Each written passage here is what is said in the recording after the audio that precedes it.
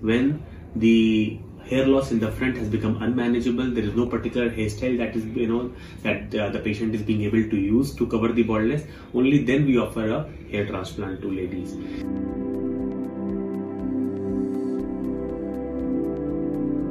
So hair loss primarily affects men. This is a myth. This is an old school thought, and now we are seeing more and more females having hair loss issues. Hello friends, my name is Dr. Gaurang Krishna, and today we will be talking about hair loss in women. We are seeing more and more ladies coming to us with different kinds of hair fall issues. So now we'll be discussing what exactly causes hair loss in ladies, what are different causes and different types of hair loss in ladies. As we've discussed, a fairly common problem, and the most common hair loss now in ladies is patterned hair loss. The thing that affects men, same thing is affecting ladies also, and gradual hair thinning is very common in ladies. Second very common hair loss cause is the acute hair fall, which is also called as collagen effluvium. We have discussed that in a separate video in the past, and we'll be discussing that in brief. Then ladies are prone to nutritional deficiencies, particularly iron deficiency, that may cause hair loss. Hypothyroidism is another very common cause of hair loss in ladies. And then there are certain not so common problems like chronic telogen effluvium, alopecia areata, medical causes of hair loss in ladies that we'll be touching on in brief. So let's talk about patterned hair loss in ladies, which is also called as female patterned hair loss, in detail. Now we all know that hair thinning affects men. The male hormone attaches to the hair roots and causes hair thinning and gradually baldness. But not many people know that the same thing can affect ladies also. Ladies also may experience thinning of hair, gradually loss of volume, sparsening of the center parting, reduction in the volume of the plait. All this is called as female patterned hair loss, where the roots gradually thin out. Now, in men, the pathology is very well understood that it is because of the male hormone sensitivity.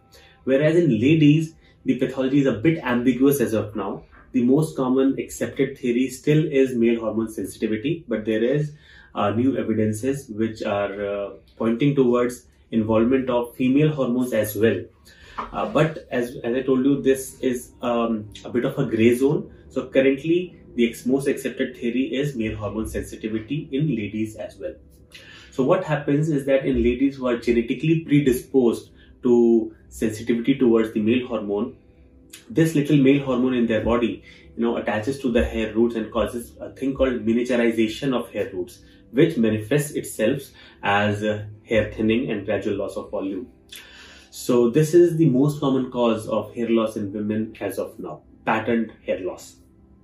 Patterned hair loss has been, graded into three types or three stages. Grade 1, where the thinning has just started, the patient lady has started experiencing some hair thinning, some loss of volume.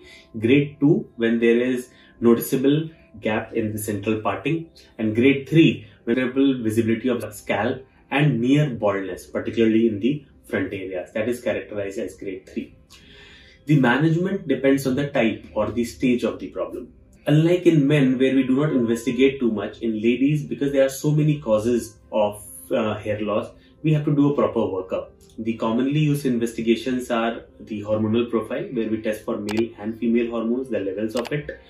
We test for iron stores, the iron levels, the hemoglobin levels in the body. We rule out thyroid. We rule out other nutritional deficiencies via vitamin D and vitamin B12. That gives us an idea of the overall nutritional status. So after we have done a thorough workup and we identify the cause. So if there is a nutritional deficiency, a specific nutritional deficiency, that is corrected. If there is hypothyroidism, that is corrected. And then if of course there is hormonal issues, they are separately taken care of. Now if we find that everything is normal, then there is a clinical diagnosis of female pattern hair loss. So the treatment would depend on first the stage of hair loss, and second how concerned the patient is for her hair loss. Why this? Because there are two separate categories of treatment. One is hormonal, which is intensive or strong treatment, and one is non-hormonal, which is which has a lesser effect but is generally, by and large, safe treatment. So in a lady who is experiencing early stages of hair loss or is not too concerned about her hair loss, then we try to be conservative in treatment and offer them non-hormonal treatments. The non-hormonal treatments are primarily minoxidil, which is an FDA approved treatment for hair loss. It's now in many countries that's available over the counter as well, and almost everybody has heard of it. So what this lotion does, it increases blood flow and gradually, balances your hair cycle and reduces your hair fall and gives you better hair over a long period of time. Secondly, other treatments, ancillary or let's say reinforcing treatments like PRP treatment is done. We give nutritional support via structured cyclical vitamin therapy. There is laser, low-level laser therapy, mesotherapy. There are so many options. So this is the non-hormonal treatment where we give minoxidil, nutritional support, PRP, mesotherapy, low-level laser therapy, depending on what the patient wants and what the physician decides. This treatment is by and large safe, and particularly for ladies who are in the childbearing age, we try to offer them non-hormonal treatment only. When the hair loss is extensive or the lady is too worried about her hair problem, then along with the non-hormonal, we offer hormonal treatment as well. Hormonal treatment basically, as of now, are targeted towards anti-male hormone. So the effect of male hormone or the production of male hormone, we try to reduce that. This theory that in females also the main culprit hormones are the male hormone, so our treatment is directed towards the male hormone rather than the female hormones. So there are certain medications, discussion of which is beyond the scope of this video. There are certain medications that we give after proper investigations and proper counseling, and the effect is usually good. One thing that we must understand is that in patterned hair loss, treatment is ongoing. There is no course. The treatment will be effective till you are doing it. So we start with hormonal, when we want to treat it aggressively, we start with hormonal and non-hormonal treatment, and after a couple of years we try to stop the hormonal treatment and continue with non-hormonal treatment to maintain that effect. The disclaimer here is that all this, particularly hormonal treatment, should be done only under a doctor's guidance, particularly by ladies who are in the childbearing potential, because the treatment being hormonal has a side effect profile as well. So it should not be taken lightly. So this is about patterned hair loss, medical part of it. Then hair transplant. Hair transplant in female pattern hair loss is not very common. We have to move cautiously. So when do we offer hair transplant to ladies is primarily grade 3, when the hair loss in the front has become unmanageable. There is no particular hairstyle that is, the patient is being able to use to cover the baldness. Only then we offer a hair transplant to ladies. The ratio here is that in our practice, out of 150 to 200 male hair transplants that we do, then we do one female hair transplant. So that is the ratio, 1:200.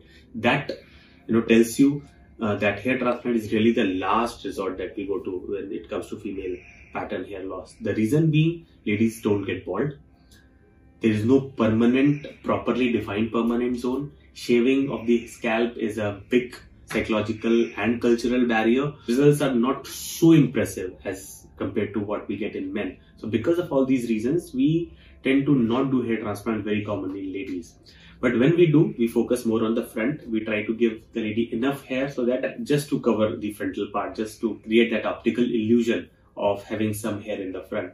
So hair transplant should not be seen as a very important part of management of female pattern hair loss, and only as a last resort when nothing else would work. Now coming to other common causes as acute hair fall or telogen effluvium. So we have discussed that in the past. So basically, telogen effluvium is seasonal hair loss, post-pregnancy hair loss, post-fever or illness hair fall. It is an acute hair fall where you lose a lot of hair, but treatment is usually not needed and you recover, you outgrow that condition. So that's about telogen effluvium. Nutritional deficiencies are common in ladies. So we supplement whenever we feel there is a nutritional deficiency somewhere, we supplement with vitamins like biotin, vitamin D, iron, etc. to improve the hair quality.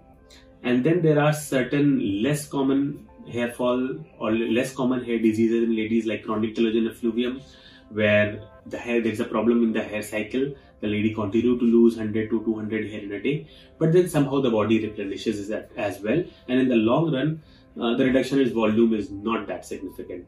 There are scarring alopecia, which are proper medical conditions where the entire hair follicle and the skin is damaged by an inflammatory process. Again, treatment is primarily directed towards limiting the damage that the disease can do, and when the disease has burnt out, and there are certain patches that can be filled with a hair transplant as and when needed.